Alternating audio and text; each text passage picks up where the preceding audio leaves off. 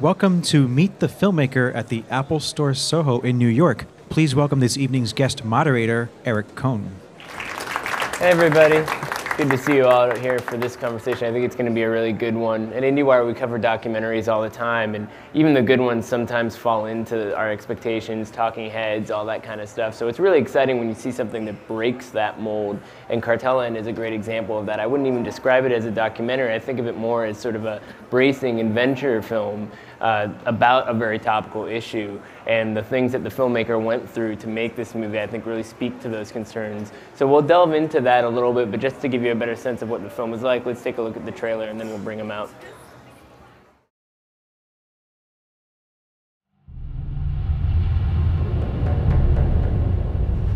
There's an imaginary line out there between right and wrong, good and evil.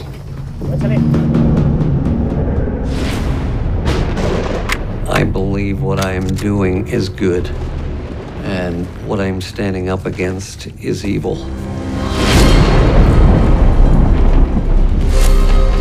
Somos los cocineros de metanfetamina. Claro que hacemos daño, lo sabemos. It's the cartels. They're the ones terrorizing their own country, and now they're starting to do it over here. ¿Qué harías tú? ¿Esperar que vinieran por ti o defenderte?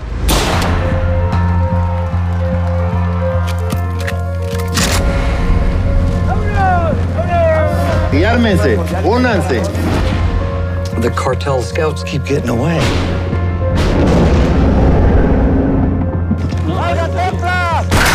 El gobierno no proporciona las garantías de seguridad que el pueblo necesita. Nos podemos armar. Si a ustedes les pasara lo que nos pasó a nosotros, estuvieran con nosotros. They're taking back what is theirs from the cartel. This way it should be done up here, too. Anybody touches me, drop them. You sabe?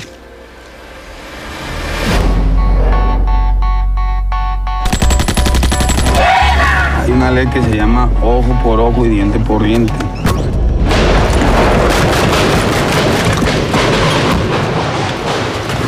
Fíjense para atrás.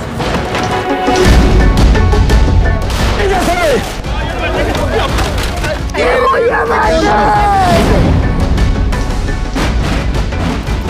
O no nos vamos a convertir en los criminales que andamos combatiendo. ¿Con quién trabajas? With the lucky ones, for now.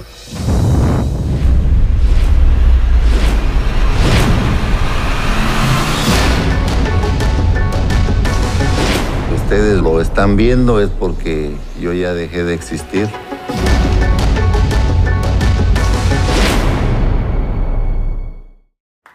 So please welcome the director of Cartel Land, Matthew Heineman.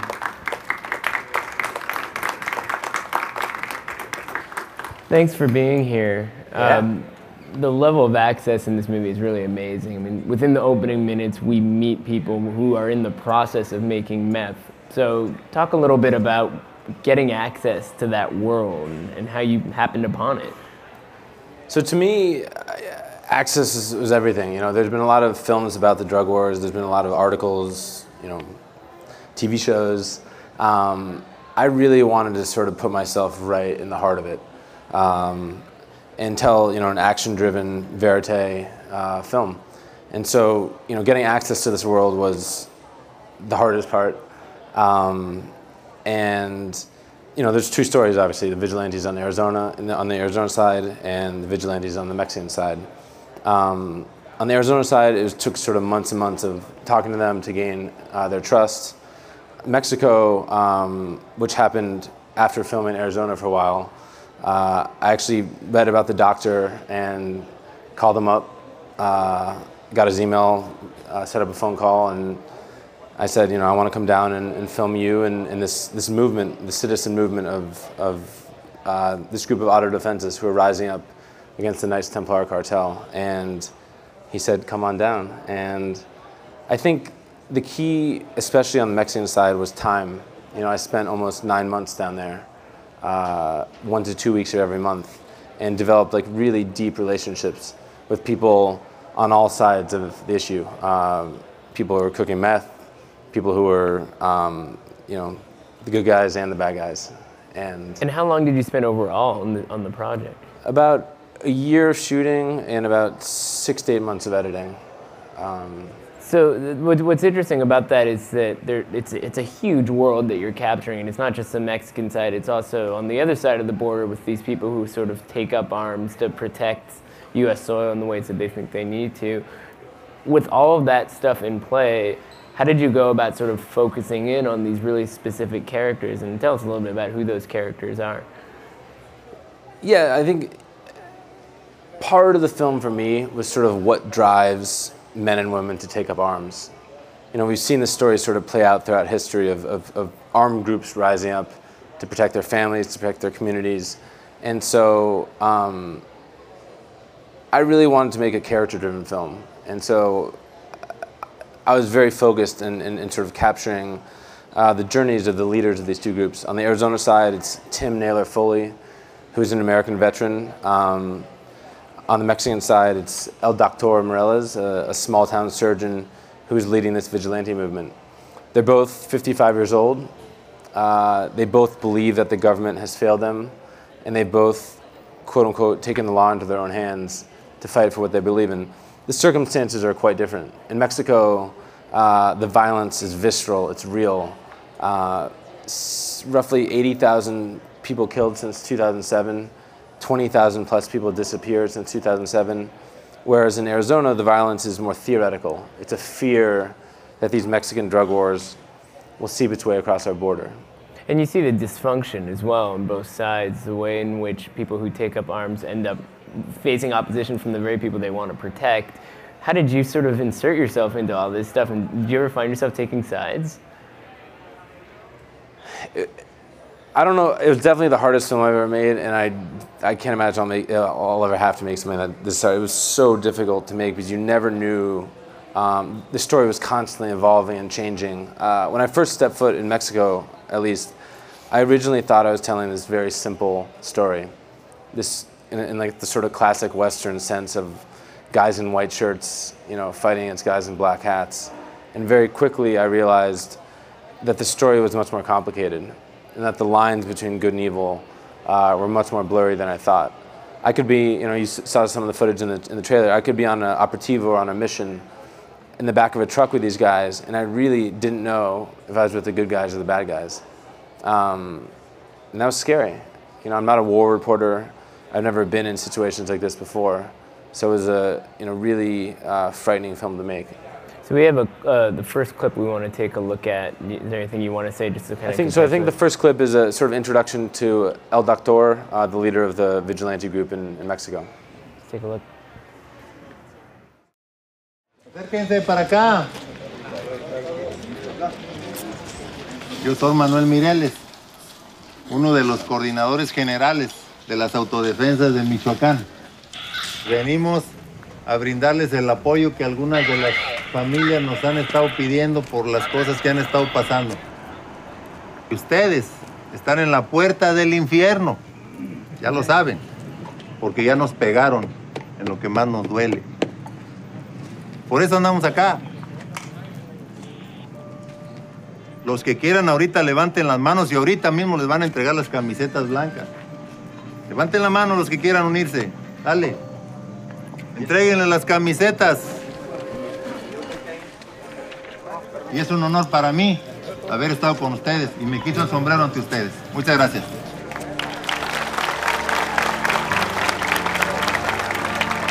Ya querían más camisetas. Pónganles a todos los que quieran. Y ármense, únanse.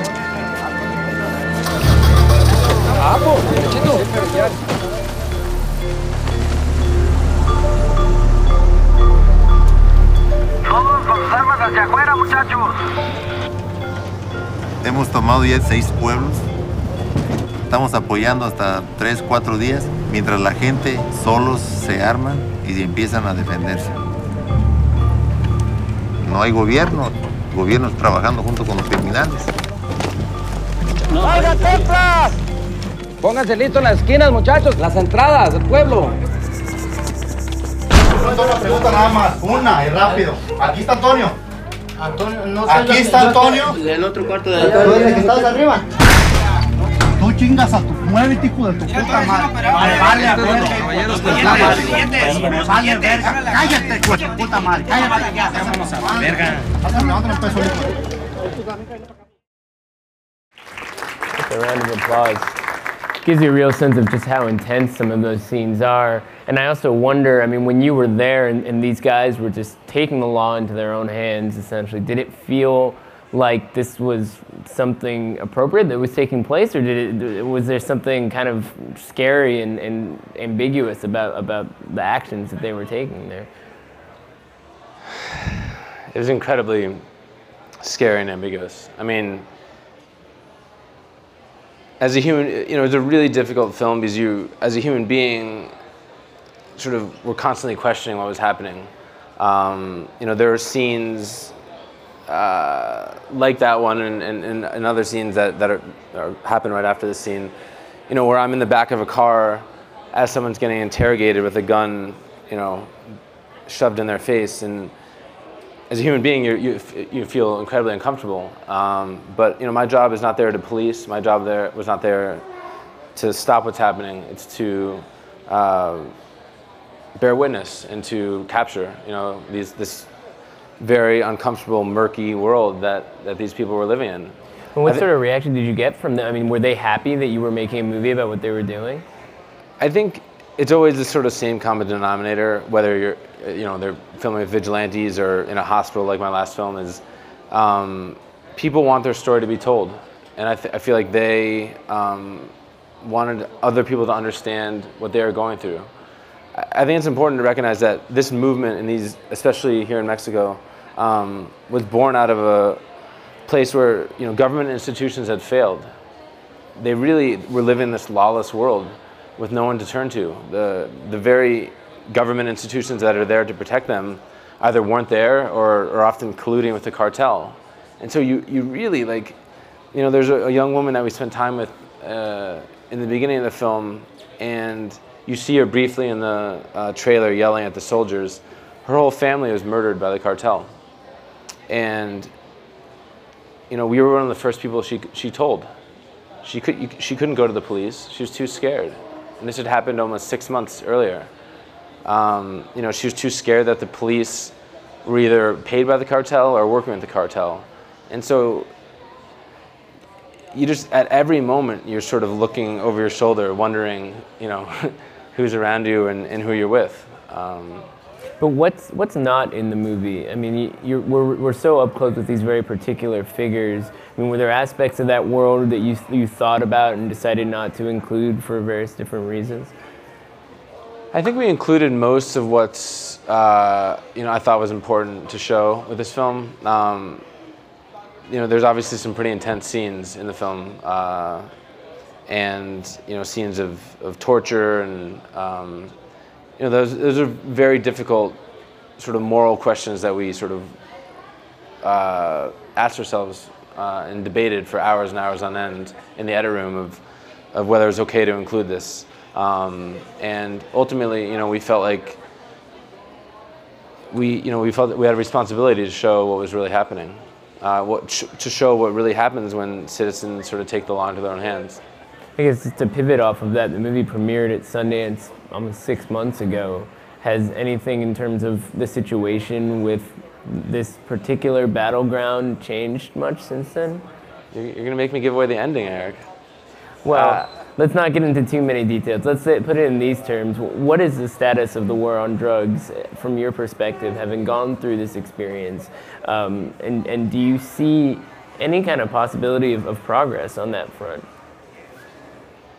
To try to answer both questions, I think, unfortunately, you know, I'm an eternal optimist. I believe in the goodness of humanity, but I think that this problem is cyclical.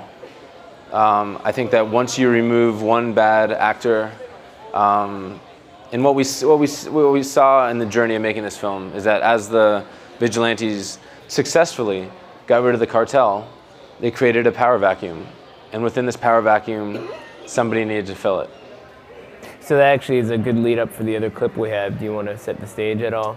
So Well, there's a whole saga as to how we got into the meth lab, which we can maybe talk about after. But this scene that I think we're about to see is the opening to the film in a meth lab in the middle of the desert of Mexico. Check it out.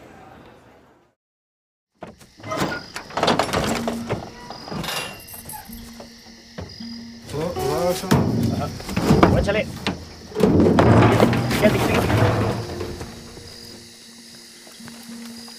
Somos los cocineros de metanfetamina número 1 aquí de Michoacán. ¿Qué somos mejores? Pues te vuelvo a repetir, sacamos cantidad, mayoreo y calidad. Estaba un par de americanos, era papá y gastro. Los cabrones que son estudiados químicos que vinieron a enseñar aquí a trabajar esta madre.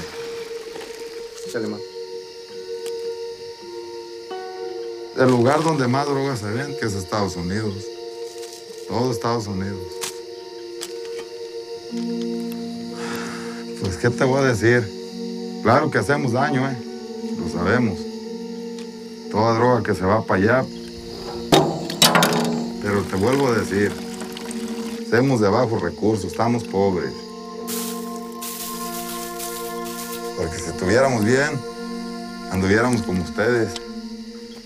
Viajando por todo el mundo, países o XA, haciendo trabajos limpios, buenos como los de ustedes. Y si nos vamos a poner a ver para que el corazoncito se nos doble, pues vamos a atar de perros, apá.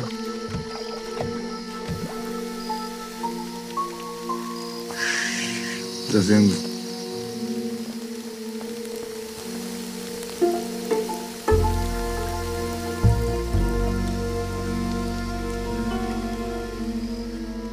Pues nomás la voy a hacer hasta que Dios quiera. Hasta que Dios quiera, hasta ahí vamos a dejar de hacer drogas. Y cada día hacemos más y vamos a hacer más. Porque esto no se va a acabar, ¿o sí? ¿A que no, vatos? No, claro que no. Claro que no.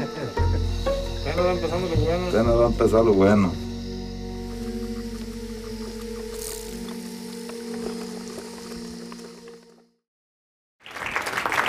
I mean, it's an amazing way to start this odyssey. So tell us, how did you get into that meth lab?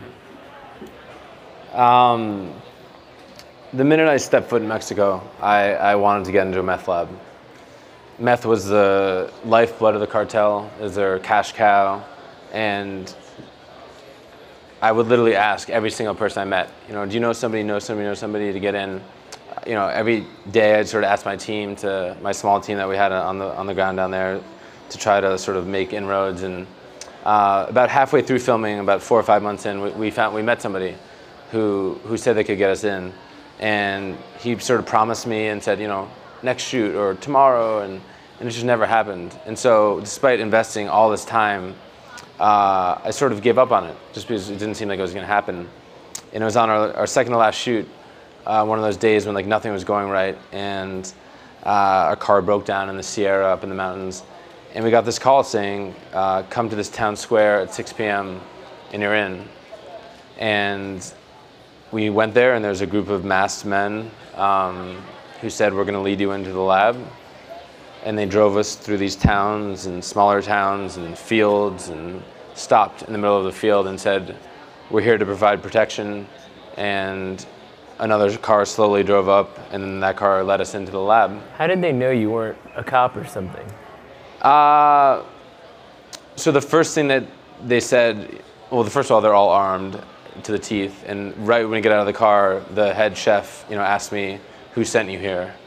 And I told him the name, and he said, all right, let's go. And I dreamed of shooting this scene for months. Every night when I went to bed, I just really wanted to get this scene. And I'd always envisioned, I'd never seen Breaking Bad, but I've always envisioned it as this sort of like halogen lit trailer. And so when we got there, we're in the middle of this forest and I don't shoot with lights. So I was sitting there, it's pitch black, and I don't have any lights. And I was like, screwed, how was I going to get this? And I was just so pissed at myself that we'd come this far. And so the head chef starts showing me around the lab with this little flashlight. and it's with that little flashlight that I lit the scene. And were you surprised that they opened up to you like that? I was surprised. I mean, I think, you know, as a documentary filmmaker, you sort of have to rely on the documentary gods to deliver you good characters every now and then. And the head chef, who's the guy that we interviewed, was an amazing character. Has he seen the movie, as far as you know? Well, the film is being released tomorrow in Mexico and Friday here in the States. So we haven't been able to stay in touch with him, unfortunately. So I don't know exactly where he is right now, but I'm sure he's probably somewhere in the woods still cooking meth. Right. I have to say, you're overdue to watch Breaking Bad, my friend. I am overdue. I am overdue. Which opens up an interesting question about sort of the understanding, at least in this part of the world, of the situation depicted in this movie. It couldn't be more different. I mean, certainly, you know, on a show like Breaking Bad, the Mexicans are the bad guys, and they're kind of reduced to what you might expect, even if it is, you know, involving and thrilling in different kinds of ways. So, having gone through all this experience, you come back and you're on U.S. soil. Do you ever get frustrated with the ways in which the drug war is understood through more simpler prisms? Yeah, I think we all, in life, in film, in media in general, we all want to put everyone in a neat box. We want to put issues into a neat box. You know, those are the good guys, those are the bad guys. And to me, that what really drove me into making this film was understanding the complexity of all of us. You know, you're complex, I'm complex, they're complex, and I really wanted to sort of be uncomfortable in this gray area, which is what this world is. And you know, they're all, when you spend time with the meth cooks, you know, they view themselves as farmers. They're cultivating a crop. It just so happens that the crop is meth. It just so happens that the crop makes its way northward and ruins people's lives. But for them, they're just getting by.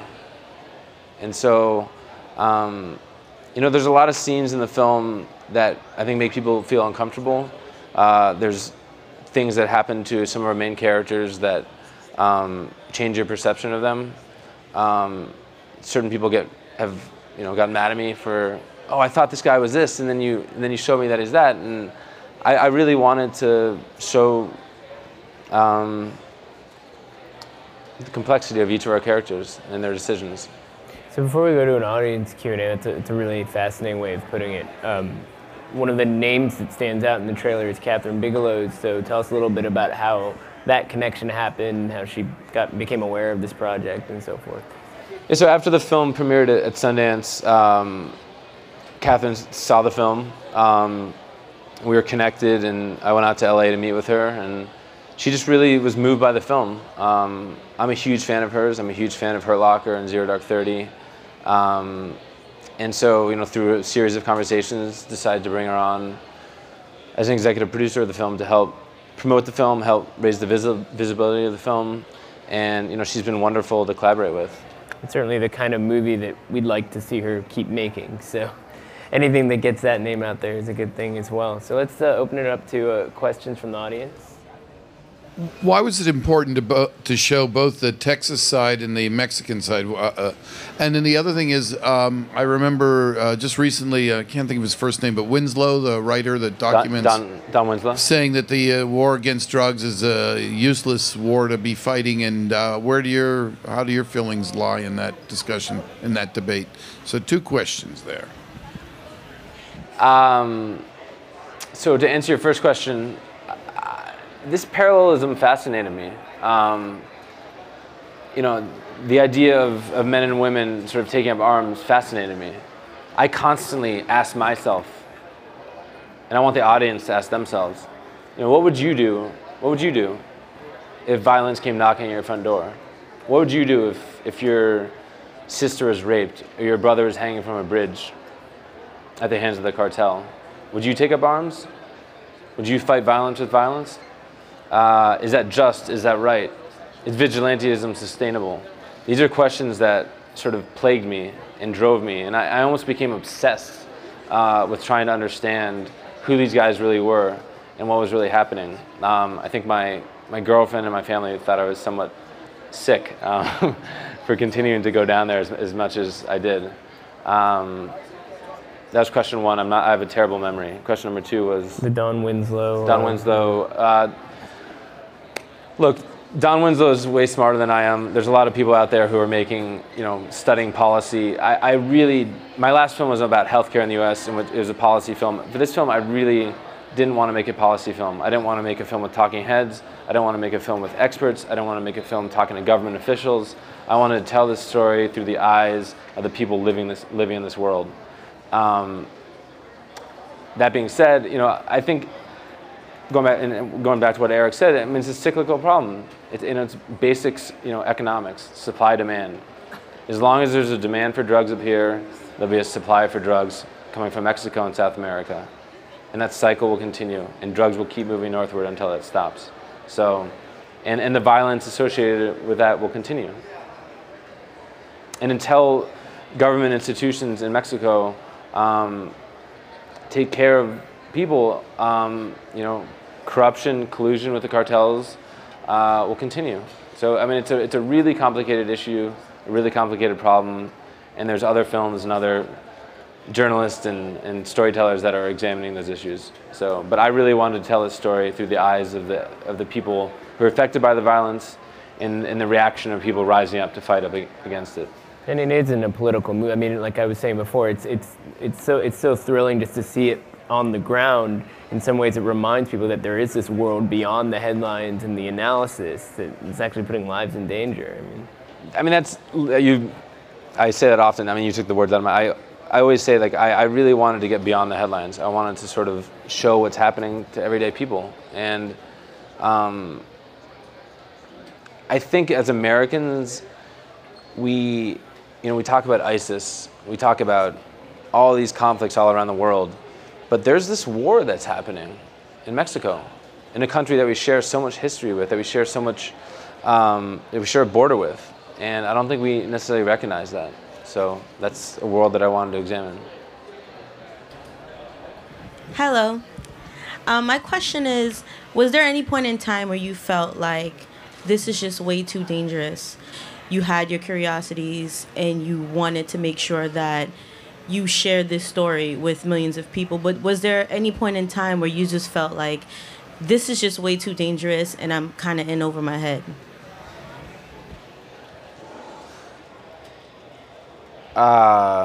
Every day. Yeah, as I said, I'm not a war reporter, and I've never been in situations like this before, and so it was frightening. It was a frightening film to make, and as you see, I was in shootouts, I was in meth labs, I was in places of torture. Those are all really scary places to be, but for me, the scariest moment was to some time I spent with a young woman who was kidnapped by the cartel, whose husband was chopped up to pieces in front of her and burned to death. And to see this woman that was right in front of me, and to look into her eyes that were so deeply hollow, almost as if her soul had been sucked out of her, and to think that we're the same species of human beings that would do that to other people, and to sort of, and this happens in the film, her punishment was to live. That's what the cartel said to her. Her punishment was to live and be crazy for the rest of her life. And that stuck with me much more so psychologically than any of the sort of more intense, adrenaline-filled moments that are in the film. And we also see the perpetrators. And then there's a scene, right afterwards in which the auto defenses capture the two assassins that committed these crimes and killed her husband. So it was a very emotional, intense scene that we captured. Thank you. This seems to have been focused primarily in the state of Michoacan. Is it isolated to that particular area, or is it widespread through all of Mexico? It's a good question. There's violence. First of all, cartels are all throughout Mexico, and violence, exists all throughout Mexico. Tamaulipas, Nuevo León. These are border cities. There's extreme violence happening right now. There are actually auto-defensive groups similar to this that are rising up to sort of protect their towns. And I think there was something particularly evil about the Knights Templar cartel in the state of Michoacan. They had this very bizarre sort of pseudo-medieval Christian belief that they came into town, they came into power. There's some kids here, so I don't want to say. They came in a very violent way and professed to be bringing safety and security to the people of Michoacan against the evil government. And they ruled through fear. They ruled through violence. But they also ruled through extortion. They extorted people from local tortilla makers to multinational corporations. If you go out tonight and have dinner, the limes that you have in your mojito are most likely coming from Michoacan. The avocados that you're having in your tacos are most likely coming from Michoacan. It's an incredibly rich area, and they ruled. They were the government. They were taxing the people. They committed horrible atrocities to very innocent people, and that's how they exerted their power, and that's why this movement rose up. After years of dealing with this, everyday citizens rose up to fight up against it. But obviously the film evolves into something different as well. So. Hello. Can you talk about Morales? Can you talk about his character and like his daily life and the fears that he had, or just anything that you picked up from talking with him? Do you know about him? Did you know about him? No, I don't know about him. I'm really interested in his character though, and who he is, but yeah. Well, go see the film when it opens in theaters on Friday. But he was a small town physician from the town of Tepalcatepec in Michoacan, who, along with a group of other people, rose up to start this movement. During their first battle, their first fight against the Templars, he's about 6'2". He's way taller than most people there, and everyone was wearing masks. And so after they won this battle and they're sort of congratulating each other, they all went up to him and said, "Hey, doctor, it's good to see you." Because they all recognize him as the tall town doctor. And so he's like, "Screw it, I might as well take my mask off." And he sort of became the de facto spokesman for the movement. And he rose and led this movement. Halfway through filming, he got in a plane crash. That's a really pivotal turn in his life and pivotal turn in the movie. And in some ways, sort of the beginning of the end of the movie. I don't want to give too much more away, but hopefully you can see the film. But he's an incredibly charismatic, fascinating, deeply complex person. As an outsider coming in who is, as you said, very frightened of the whole situation, did you ever feel like they were manipulating you with their own sort of agenda as to what kind of story to tell, or was it sort of you had full freedom? Like, was there anything that you didn't get to see, you think, that could have changed your opinion of them?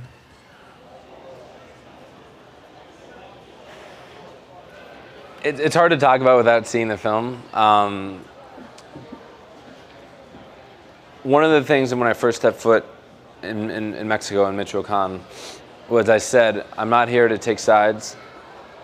I'm here to document this sort of historical revolution.